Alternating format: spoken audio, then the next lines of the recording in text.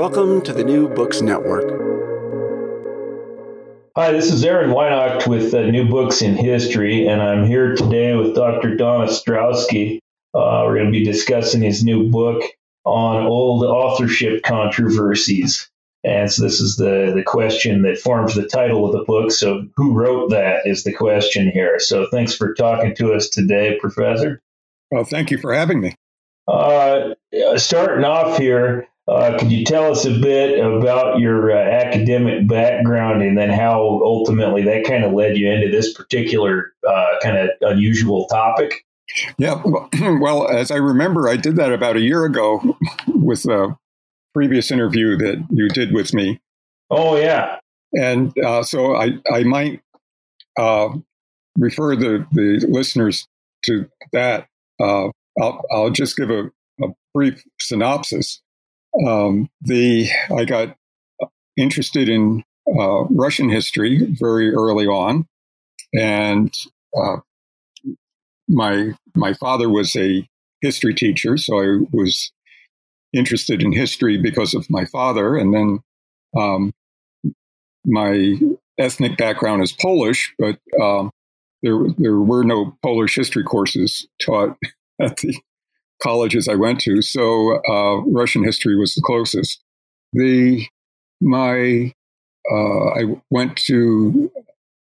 Graduated from the University of California at Berkeley in 1967, and then went to San Francisco State for my master's degree in 1970, and then to the Pennsylvania State University, where I was fortunate to encounter the person I consider my mentor, Sergei Vasilyevich Otekin, who was very methodologically oriented. And up to that point, I was writing papers, but they did not have any methodological rigor to them.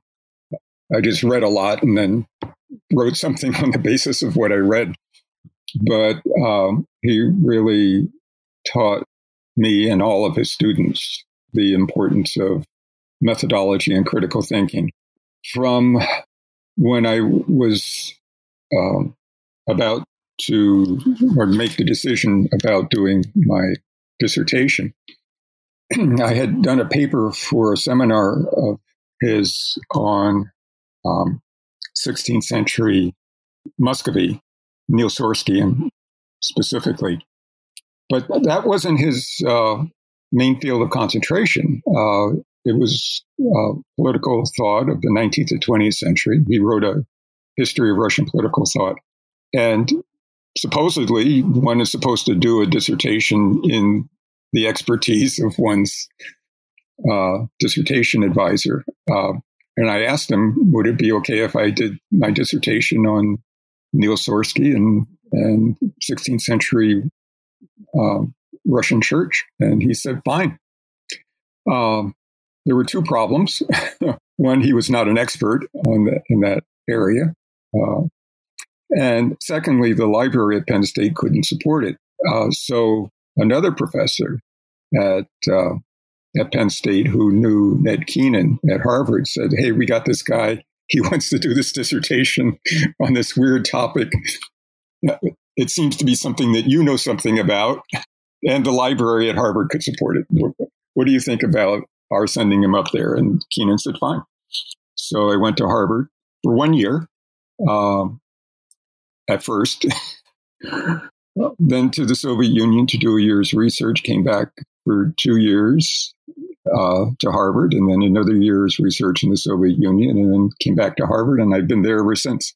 How I got interested in this particular topic of this book is really kind of interesting and roundabout because of Keenan's book, The Korpsky-Grozny Apocrypha, in which he challenged the traditional attribution of works to Ivan Grozny, Ivan the Terrible, and to Andrei Korpsky. I got interested in that entire issue of authorship and delved into it pretty deeply.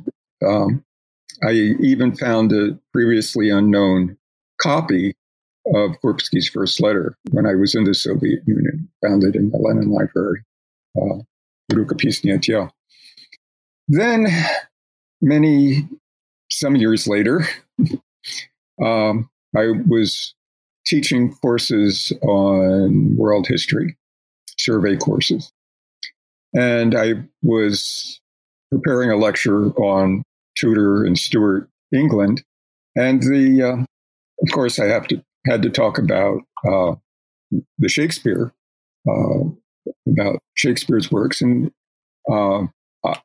I actually had an affinity for Shakespeare's works when I was a teenager. I had a complete, collected works of Shakespeare volume, huge volume. And I read it. I don't remember if I finished reading the whole thing, but I got pretty far through it. So it was something I was excited about. And I presented the traditional view. One book that I came across in which I was cribbing to do my lecture was by Michael Hart on 100 Greatest People and in history. And they're just thumbnail sketches that he provides, 2-3 page sketches. But what I liked about the book is that he was analytical in terms of why he placed someone number 52 rather than 67 on the list of 100 greatest people. And in the first edition, he said, the guy from Stratford wrote the plays and poems. And then in the second edition of his book, he changed his mind. And this is highly unusual, especially in regard to Shakespeare, because it's such an emotional topic. And he said that he was no longer following the crowd on the question. He had looked into it himself. He had looked at the evidence. And now he was convinced that the Earl of Oxford, 17th Earl of Oxford, Edward de Vere, had written the Shakespearean corpus. Well, this was intriguing to me because he's writing a popular book, and it was sure to get criticism from the defenders of the Stratfordian view, which could only negatively affect sales, I thought, anyway. So this was quite a leap on his part. So I said, well, maybe I should stop following the crowd and start looking into that too. And I did, delved into it. And what I began to notice after not too long is that there were parallels between the Korsky-Grosny authorship controversy and the Shakespeare authorship controversy. But neither side was aware of the other. And I asked Keenan about it. He was convinced that the guy from Stratford wrote the plays and poems because that's what one of his professors said. Kind of surprising from this neo-skeptic historian, Ned Keenan, but there it is. So again, fast forward many years, and I said, well, I think I will do a comparison of the Korsky, at least the Korsky part of the controversy, and the Shakespeare part of the controversy, and wrote up a short book, sent it off to Northern Illinois University Press. And instead of rejecting it out of hand, they said, well, is there a market for this book? And I had to admit to myself anyway, no, it's not much of a market for comparing Shakespeare with Korsky. But in the process of teaching world history, I had come across other controversies like, Moses and the Pentateuch and Confucius and the Analects. So it wasn't too hard to put together a few other case studies. So I revised the book proposal and had at that point had 8 chapters, 8 case studies, reduced the part on Shakespeare to a chapter, reduced the part on Korpsky to a chapter, and then I had to write the other 6 chapters. It was fun. It was fun to do. I learned a lot in the process. And as I was getting close to a complete draft, colleague of mine, Hugh Olmsted, said, "Well, are you including Ossian?" And I had thought about it. Now, Ossian is a series of 3 works, a trilogy by James Macpherson, Scottish poet of the 18th century, had a huge impact on literature and culture in the latter half of the 18th, 19th century. But I did not include it at first because I thought the controversy is resolved. He was not translating from a Gaelic manuscript that he had found. Instead, he was creating on his own this a translation from what he claimed was this Gaelic manuscript. So it was a work of creativity. And I think if he had just passed it off, that if he had said, "Look, I'm making this up," it's informed by my knowledge of Gaelic folklore, but and there are others who did it. Thomas Chatterton did the same thing in England for medieval English poetry. Instead, he said he had this manuscript. So people said, "Well, where's the manuscript? We want to see the manuscript," because he wasn't presenting the Gaelic; he was presenting the translation. Well, he didn't have the manuscript, and nonetheless, the Ossian trilogy was just. It's difficult to understate the immense influence that it had. So, because of Hugh's comment, I decided to look back at the Ossian and Macpherson issue and found out it's still very much alive in different form now in the last few years, the last few decades. So in it went. So I have 9 case studies. I have an introduction, 9 case studies, and an afterword. Amy Ferranto and Christine Worebetz at Northern Illinois University Press. They said, "Go ahead, do it." And I wrote it up and they sent it out to reviewers. The reviewers liked it and now it's published. End of story.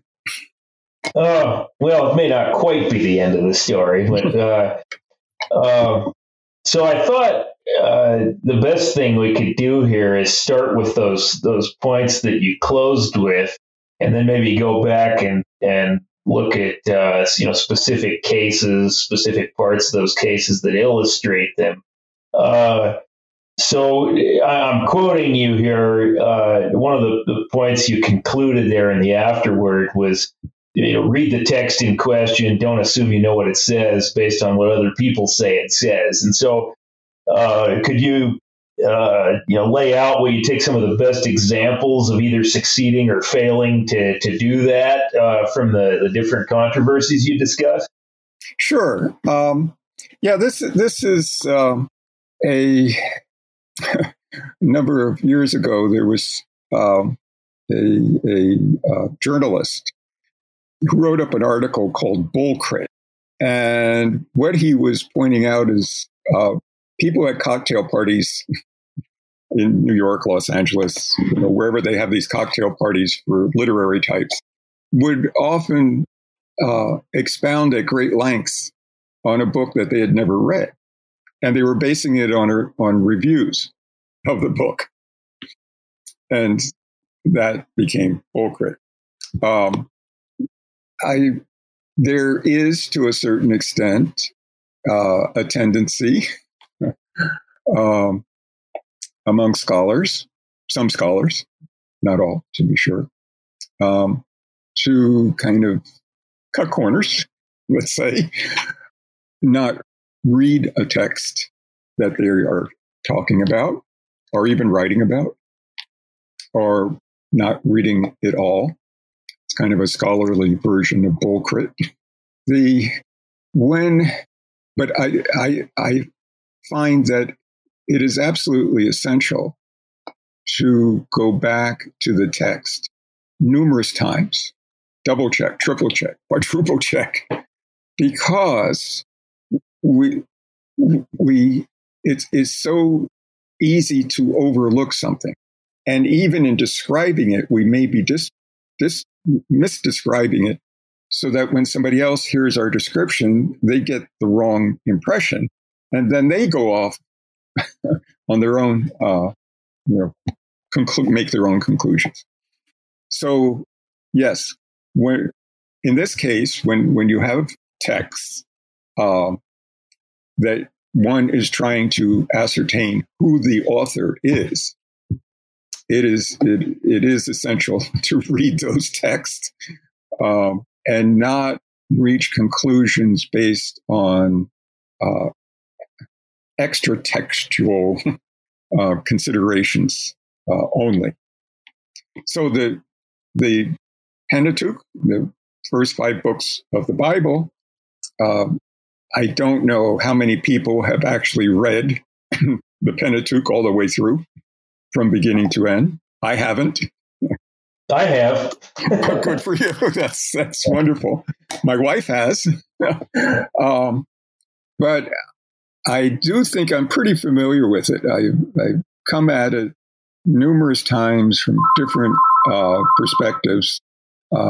And everything that I come across about the Pentateuch, I do go, and I have my copy of Revised Standard Versions of the Bible right here, right at my within reaching distance, and I refer to it because it's such an essential basic text, not only the Pentateuch, but the rest of the Hebrew Bible and the New Testament as well. Shakespeare canon, again, it's huge. And I haven't read the whole thing from start to finish. When I was a teenager, I plowed through as much as I could, remembering very little. But everything that I wrote about, I did check and make sure that it's accurate. The correspondence with of Rashid al-Din, which is one of the chapters. Rashid al-Din being the vizier in the Ilkhanate in the 13th century.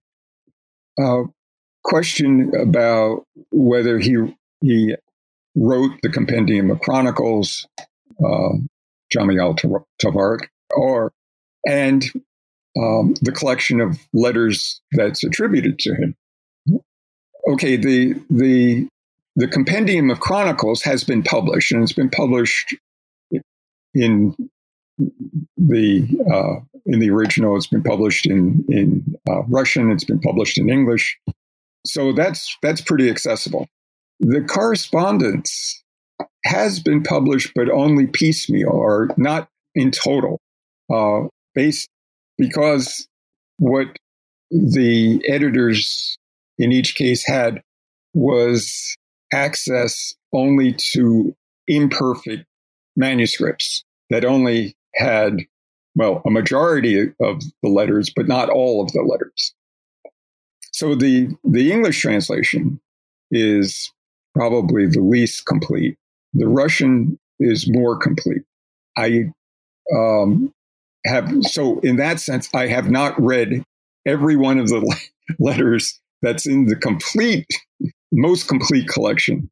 But I have a good sense of what those letters are about.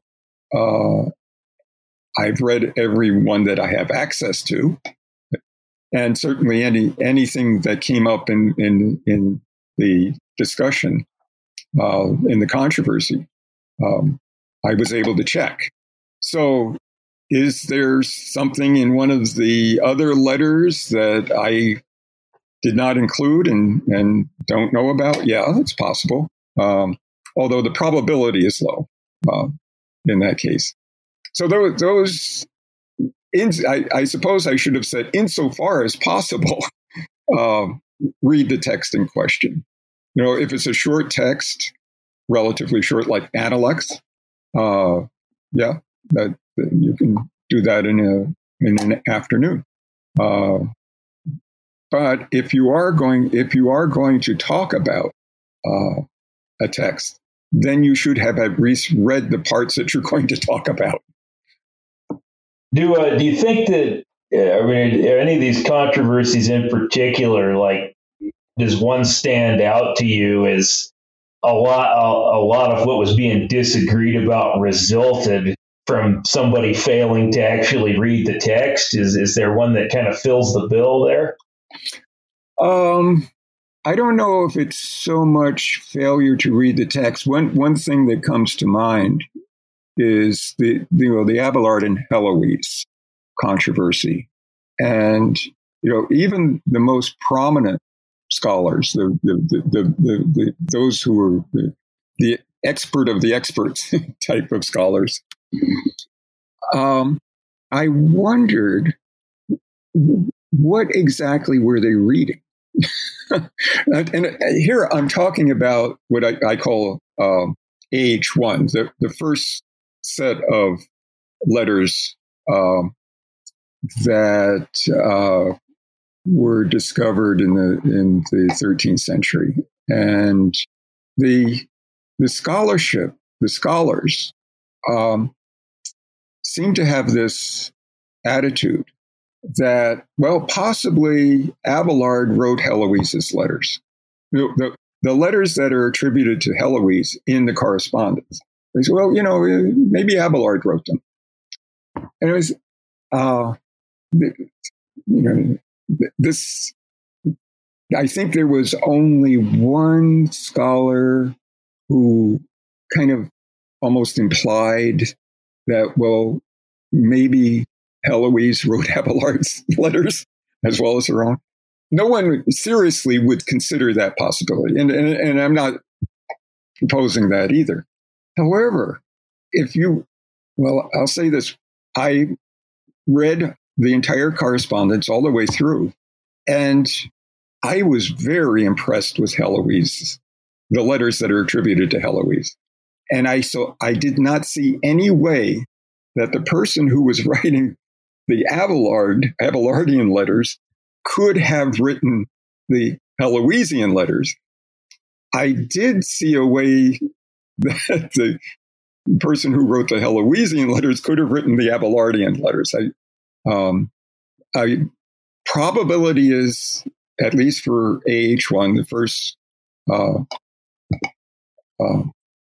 set of correspondence, that Abelard wrote the letters attributed to him, and Heloise wrote the letters attributed to her. But her letters stylistically are wonderful. Sometimes I just read them for pleasure because they're just delightful, playful, imaginative, use of chiasmus, and Abelard's come off as stentorian and ponderous and full of himself. So I could see how Heloise might write his part to kind of poke fun at him.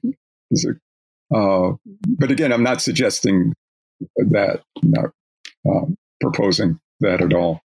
So yeah, I wondered, well, what are they reading if they think that Heloise didn't write her letters and that Abelard might have written them? They're not reading with the same frame of reference that I am. This correspondence.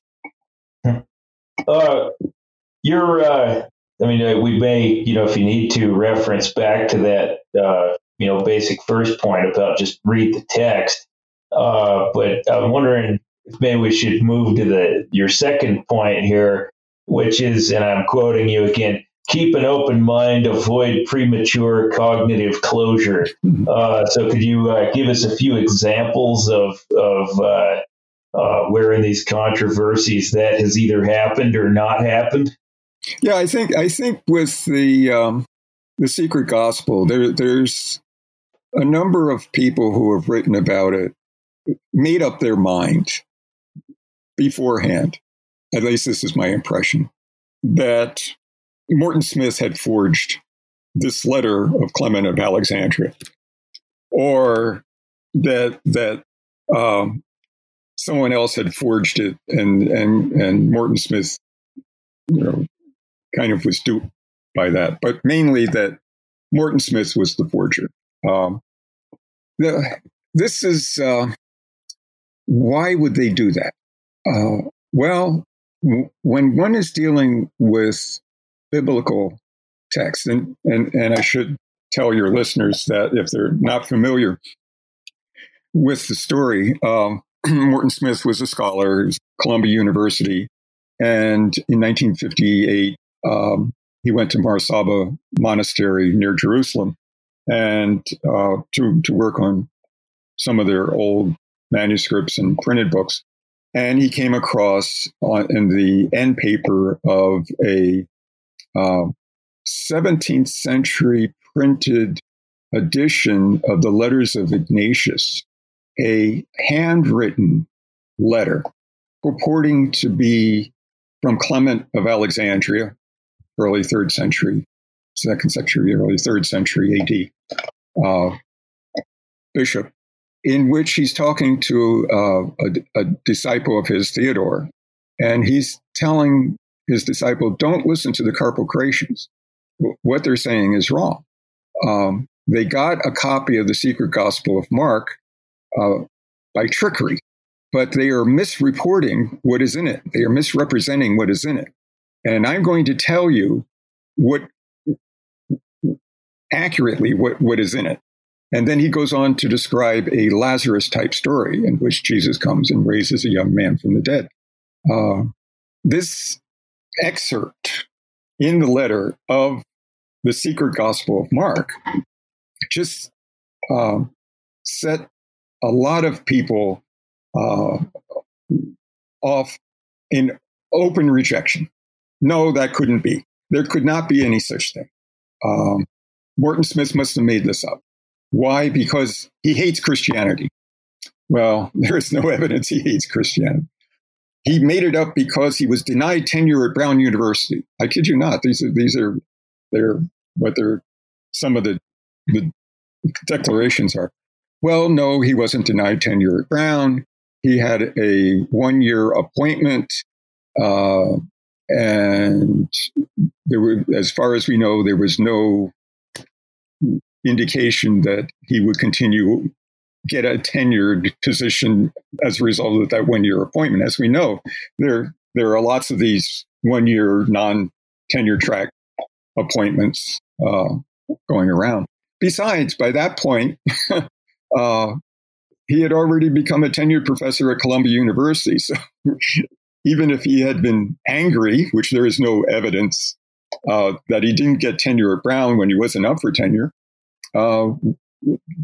it makes no sense. So it seemed to me that there was this creation of all sorts of innuendos about that Morton Smith was homosexual and he was pushing a homosexual agenda by writing this. Well, there is no, first of all, we have no evidence what Morton Smith's sexual inclinations were.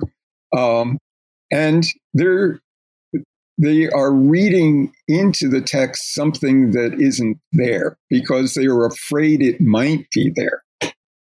And there was even one scholar who claimed that Morton Smith was trying to bring about the downfall of Christianity by forging this letter. I was like, really? Then Christianity must be on really flimsy foundations if forging a letter from Clement of Alexandria could bring about the downfall. So wild accusations. and it's only because they don't stop to really read the text itself, to analyze the text, as Morton Smith did. Morton Smith spent, close to 15 years analyzing this one short letter. I must admit that when Smith's book, Clement of Alexandria and Secret Gospel According to Mark, came out in 1973, I read it. And I was really impressed. This was when I was working on my dissertation. And I was so impressed. I said, this is the way to do scholarship. It's thorough, exhaustive. He asks all sorts of questions. Later, I found out that he had come up to Harvard on several occasions to discuss this letter with Helmut Kester, who was one of the leading, some people considered him the leading scholar on early Christian literature. And Helmut Kester was convinced that the letter was authentic. So whether or not the excerpt that Clement quotes is actually from a Secret Gospel of Mark, that's another question entirely. But the letter itself passes all the tests for authenticity. Now, to be sure, it's an 18th century handwritten copy. We have no other letters of Clement of Alexandria extant, but we do know from other sources that he wrote letters, and they are referred to by other Christian fathers. So this was a tremendous find, if indeed it is authentic, by Morton Smith. But there was an attempt to denigrate, to defame Morton Smith and accuse him of all sorts of things that there just was no evidence for, because they were afraid that whether or not it was going to bring about the downfall of Christianity, that it was saying things that were different from their conception of Christianity. So they were going to attack it from the start. Another example is the Korbsky question and the Korbsky attributions. And here I have more direct experience with colleagues of mine who are convinced that Keenan is wrong, that Korbsky wrote everything and translated everything that's attributed to him. I was thinking, well, how can I discuss in a collegial manner with colleagues of mine who it's not clear that they actually have read the works attributed to Korbsky, but even if they have, they do see it through a different lens. So how do I discuss my doubts about the traditional attribution? And that's when I came across this actually was a scientist who was interested in the Shakespeare controversy.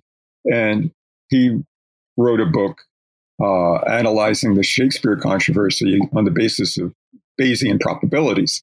I said, well, I think that will work for discussing the Korbsky, that you don't have to say that it's 100% one way and 0% the other. You can say it's 80%, 20%, 60, 40. You can give a probability estimate of what you think the likelihood is of any particular aspect of the question.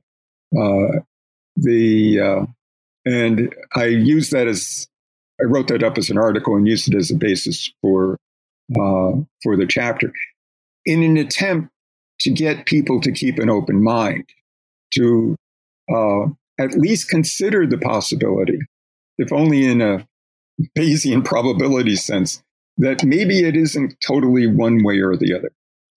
Are there any controversies that you discuss in the book? I'm still kind of on the subject of keeping an open mind here, where you had an idea about what you thought about it beforehand, but then reading the text and reading the scholarly back and forth actually caused you to change your mind over the course of reading about it? Yeah, well, this is it took me a while with the Analects of Confucius. Okay, the power of the mindset is very strong, and it just overrides what we see. The old saw is I'll see it when I believe it. Yeah, you don't see things until you start to believe that it's possible that they're there. And the Analects was one of those where I was reading. I wrote up drafts of the chapters, revised drafts of the chapters, and it took me a while to finally comprehend what Michael Hunter of Yale University was writing about, was saying. Okay, so everyone knows. Here's the mindset that Confucius wrote the Analects. Okay, except for the parts that he didn't write, right? Well, what parts did he not write? Well, the parts where he talks about himself the references are to Confucius. Confucius was a mild-mannered person, for example. Well, Confucius wouldn't write that about himself, presumably. So it had to be his disciples. And also there are parts in it that don't reference the master. And the master said, they will reference a disciple. As a disciple said, I analyzed how many of these. I think there are 80% of our present Analects have the master said as the beginning of it. And another 20% have these various other various other chapters that presumably Confucius was not the author of.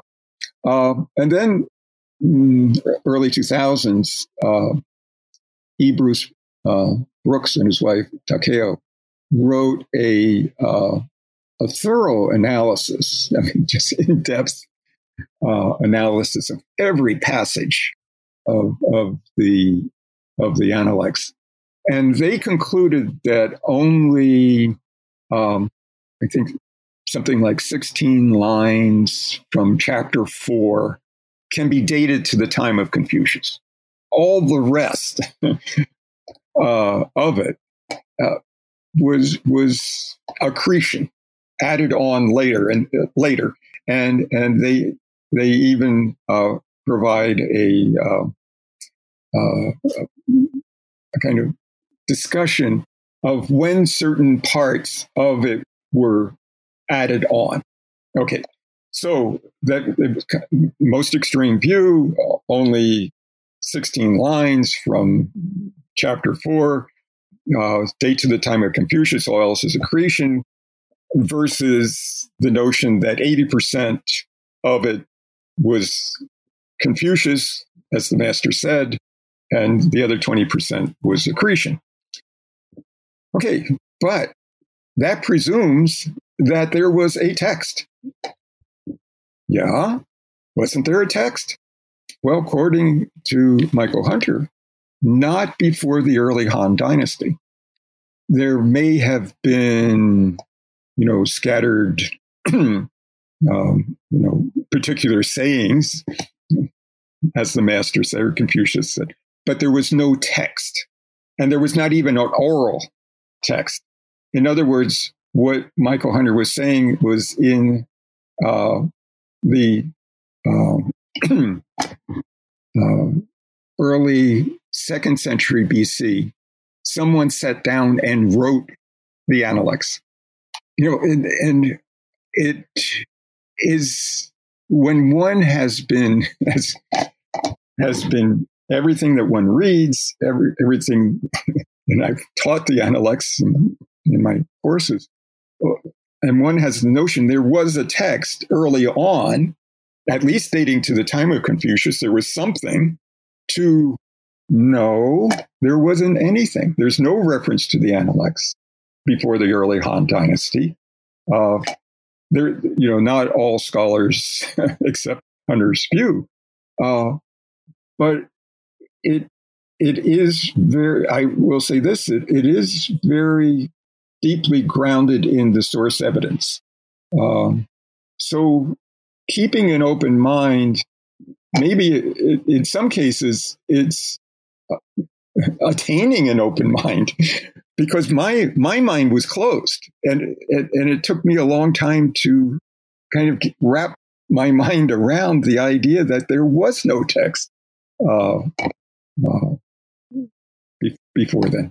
In a way, that kind of relates to an additional point you made, which is that we should avoid trying to make the evidence conform to some already existing interpretive framework. So assuming that there is a text would kind of fit your example there. Do you have any other good examples from the various controversies of where it looked to you like people are kind of have these pre-critical commitments to some interpretive framework that then dictate how the controversy is going to go? Well, the Bible is full of, biblical studies are full of examples of that, because people are taught the Bible very early on in their upbringing, and that kind of gets set in stone. So anything new must be wrong, or anything different must be wrong. It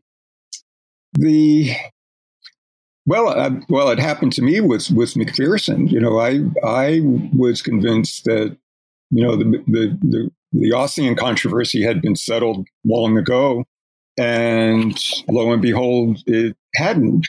But it had revived in a different form, which was that McPherson was, to a certain extent, channeling the Scottish Highland Gaelic oral traditions. He was there. He was raised in the Scottish Highlands. He was a poet. Other than with Ossian, the Ossian trilogy. So there was a certain sensitivity to things. Of language. So the revival of the controversy has to do with, well, let's put aside the prevarication. Let's put aside the fact that he was deceptive. Okay. Is there anything of value in what he wrote? Yeah, given that this is a poetic rendition and so forth. And there are scholars who say, yes, indeed, there is. And we should not dismiss it because of the whole controversy of the late 18th, early 19th century. And one of the parallel examples is the Carmina Gardelica, fellow by the name of Carmichael. In the 19th century, to be sure, about 100 years later, went around in the Scottish Highlands collecting oral traditions, folklore, prayers, just anything he could, multi-volume compendium. And you can say, oh, well, it does not have scholarly rigor. Yeah, but that's not what he was about.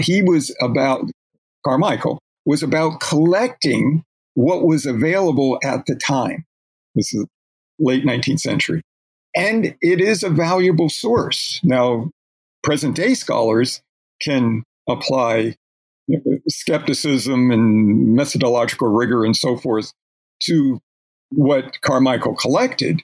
But if he hadn't collected them, we wouldn't have them, because these are oral traditions that would have just disappeared. So the same kind, mutatis mutandis, is applied to McPherson. He, in fictional form, to be sure, was able to preserve some of these oral traditions in the Ossian cycle that he published. So yeah, I think one of the reasons, for example, that I included the Morton Smith Secret Gospel chapter is because I wanted to revisit it. I was convinced, Morton Smith, one of my scholarly heroes, I wanted to revisit once again, make sure that I wasn't overlooking something, make sure that someone wasn't coming up with evidence or argument that would have been raised doubts about whether Smith forged this letter. And there are certain parallels with McPherson in the sense that McPherson intended to deceive by saying he was translating from a Gaelic manuscript. Did Morton Smith intend to deceive? Well, he was accused of intending to deceive.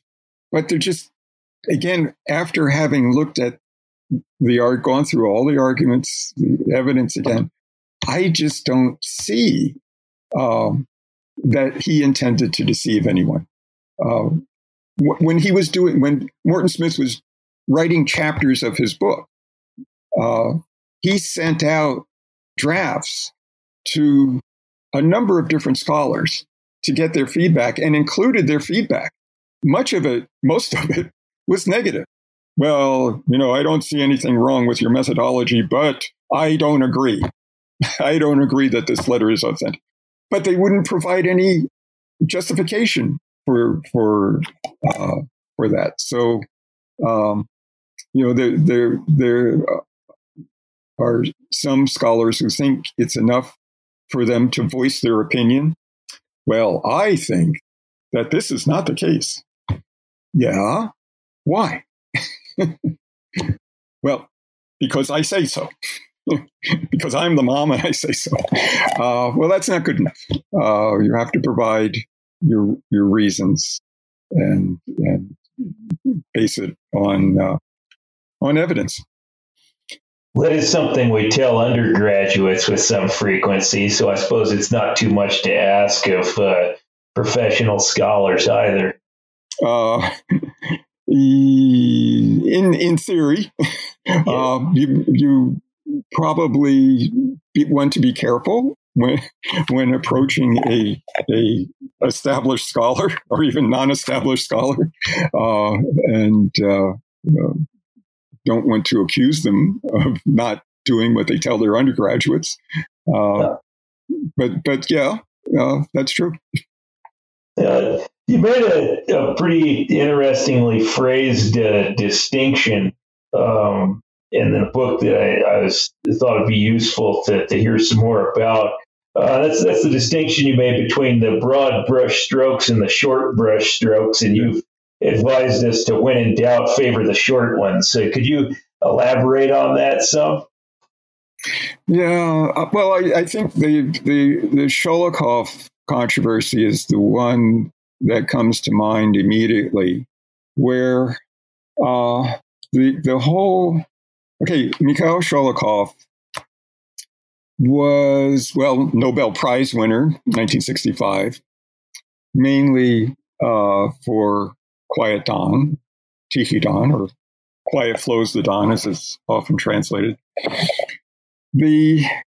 From the very first appearance in serial form of the novel in a journal, there were accusations that he had plagiarized. Phone calls were being made to the editor of the journal saying, "The old woman will come with proof that Sholokov plagiarized this work." That was one of his patrons, Serafimovich, and three other scholars wrote a letter in Pravda accusing the doubters, the skeptics of anti-Soviet activity, basically, which is not a good thing to be accused of in the pages of Pravda. And then eventually Stalin came and said, no, he did not plagiarize. Okay, so that set the controversy at rest for a while, and then it was revived in the 1970s at a point when Sholokhov had come out against two dissidents who were on trial.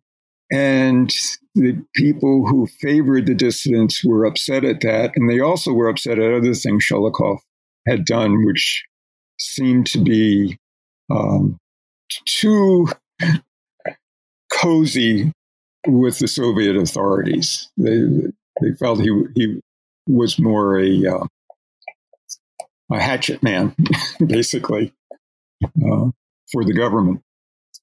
And so several people revived all of the previous accusations that Sholokhov had plagiarized, including Solzhenitsyn. And but these accusations were based on what we would call circumstantial evidence. And that is, Sholokhov started publishing this when he was 23. And many people, many prominent, Roy Medvedev, for example, many prominent historians, literary scholars, consider Quiet Dawn one of the greatest works of world literature. So how could a 23-year-old write one of the greatest works of world literature? Also, the book was sympathetic to the Don Cossacks, but Sholokhov was not a Don Cossack. In fact, he headed, as a teenager, he was on requisition squads for the Bolsheviks that requisition grain and other things from the Cossacks. If anything, he would have been anti-Don Cossack. So how could someone who was, and besides, he had a very limited education, only a few years of elementary school. So how could someone who limited education, anti-Don Cossack, write one of the most brilliant works of world literature that was sympathetic to the Cossacks? Well, there happens to be another writer by the name of Krukov who was working on a book on the Don Cossacks, who was a Don Cossack, who had written extensively before and during World War I, who had been at the places where the places described in the Quiet Dawn where battles occurred, where there's descriptions of battles. Krukov was there. Okay.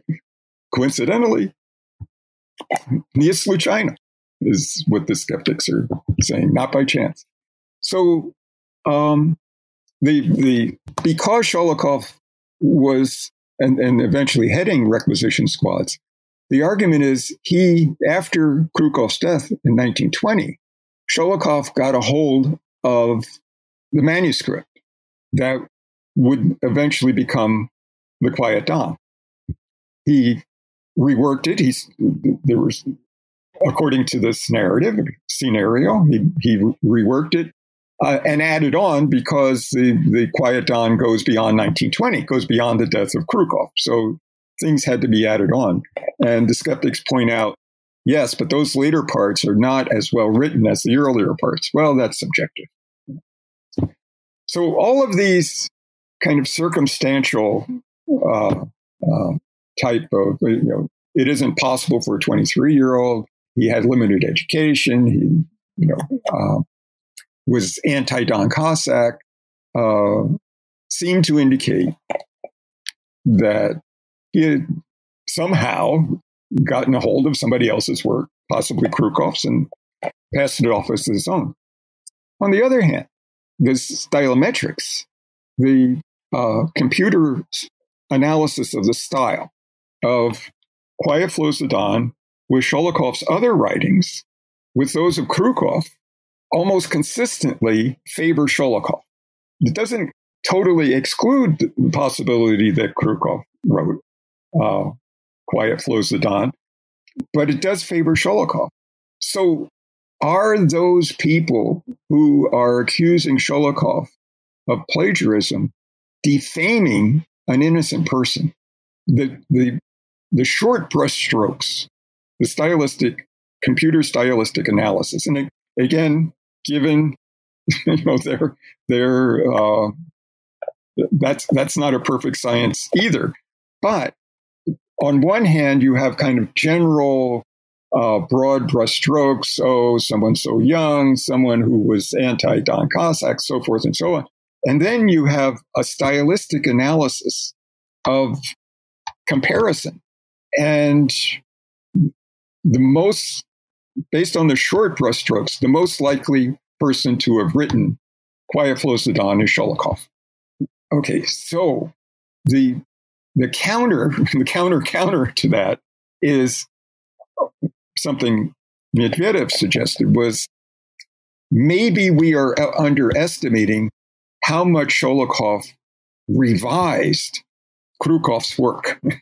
This is an attempt to synthesize, get the out of the thesis antithesis, create a synthesis in which indeed Sholokov got a draft of Krukov's work, reworked it extensively, maybe with help from Serafimovich and others. That's also been suggested. Other Soviet scholars helped him with it. And that in that reworking, Sholokov added his own style. And that's why the computer analyses come out in his favor. All right. This is okay. This is where the broad brushstrokes and the short brushstrokes are in conflict, and one wonders if Sholokov had led a different life once he became prominent, would this whole controversy have been revived? That is, if he had been sympathetic to the dissidents,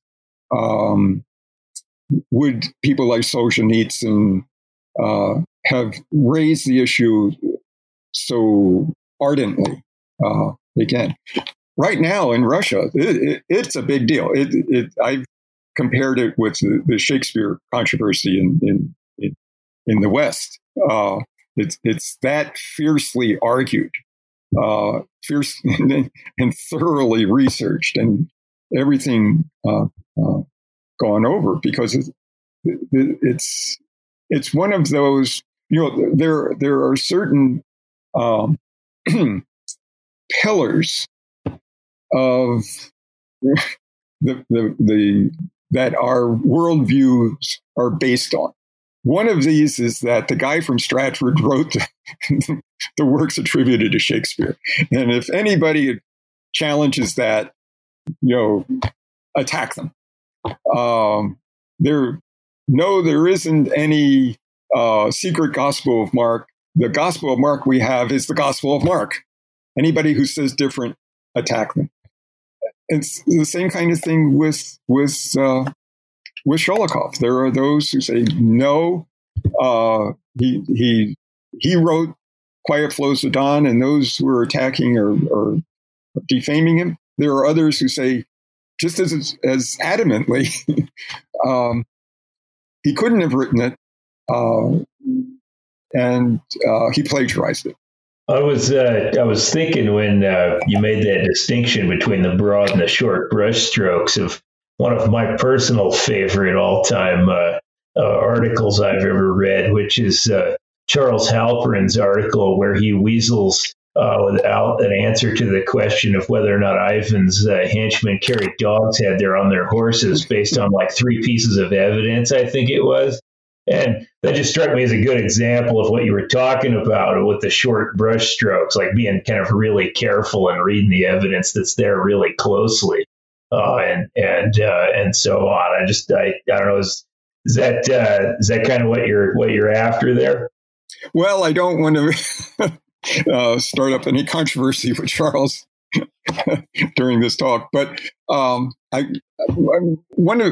approaching this book, I did not want to take sides in any of these controversies.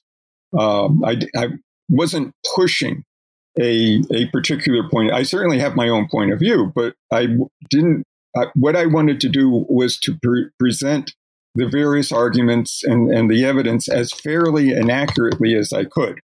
To be sure, I do express my opinion when I think someone is making a fallacious argument or is misrepresenting some evidence.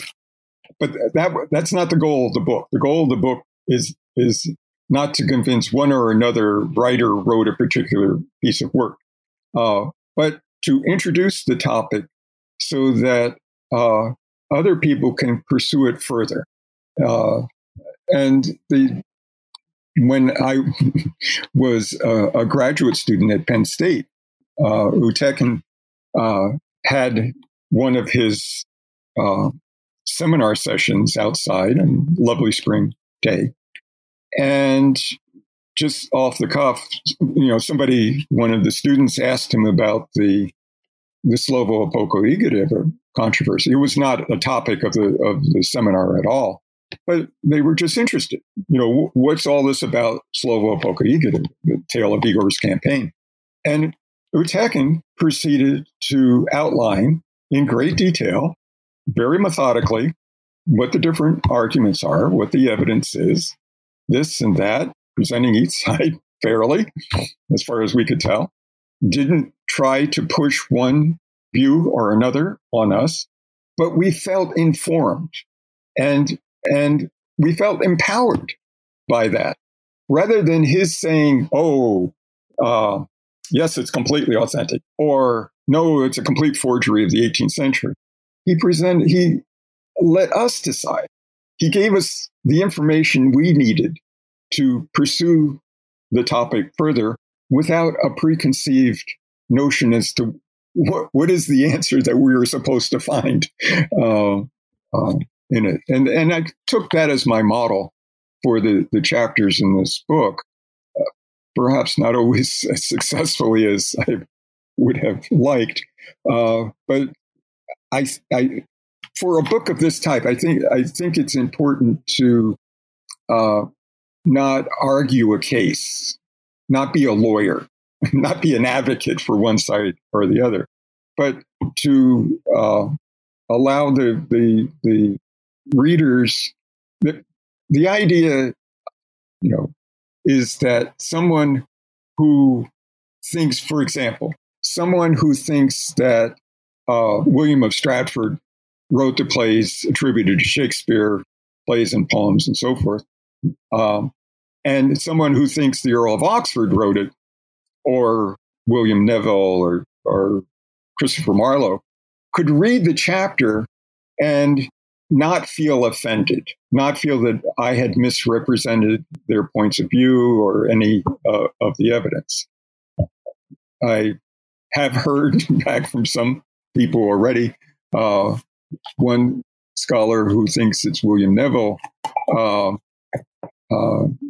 said that I'm wrong to say it was the Earl of Oxford. Well, I didn't say it was the Earl of Oxford in the chapter. I presented it as the views on the Earl of Oxford as kind of summing up the views of I couldn't discuss all 59 claimants to having been the author. So I took one as representative of all the others, because most of the same characteristics that are attributed to Neville or Elizabeth I or any of the other claimants, the Earl of Oxford also had.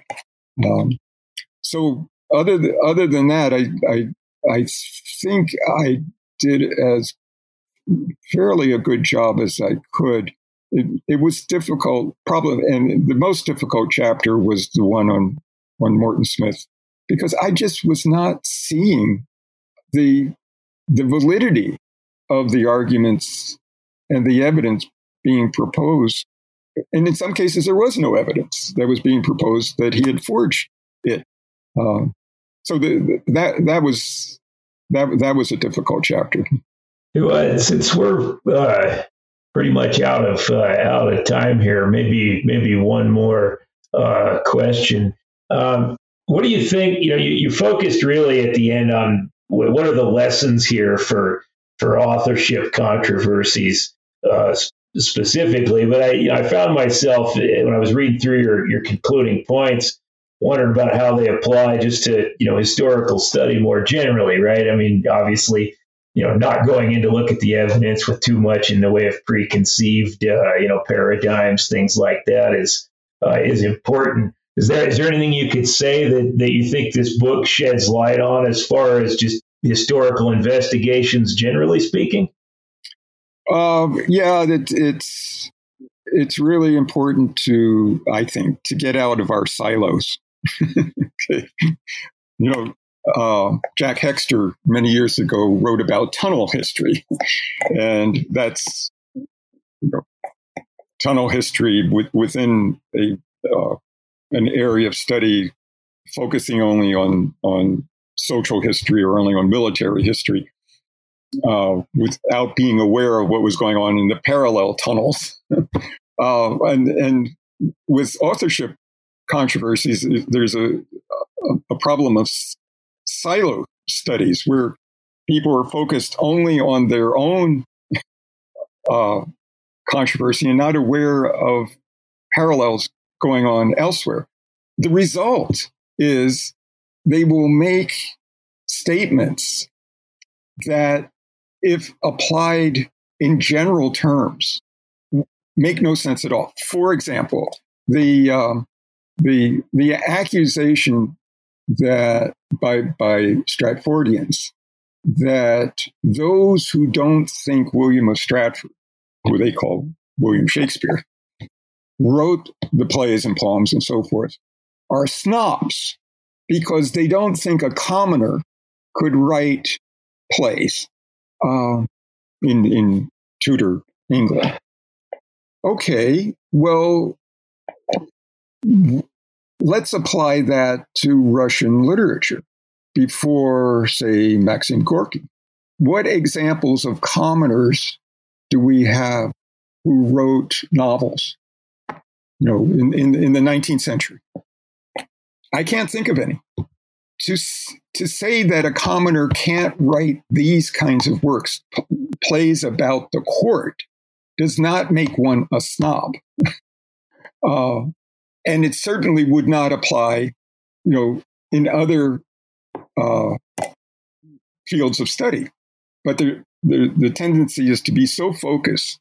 Another example is Heloise. That I mentioned AH1, but there's also a second collection of letters that was discovered in the late 15th century that recently Constant Muse from Australia has argued that these are by Heloise and Abelard.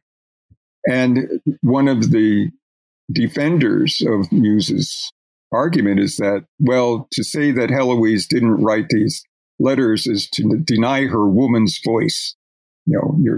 Well, all right, let's say that it wasn't Heloise, but it was another woman who wrote the Molière, the women's part of AH2 correspondence. By attributing it to Heloise, aren't you denying her woman's voice? So at times, arguments are made that are very, that when placed in a broader context, just make no sense at all. They're scoring points in the controversies that they're, in the debate that they're involved in the particular one. But at a larger general principle level, it just doesn't work. Well, I think that the mandate that we should read more widely is something we can all agree on.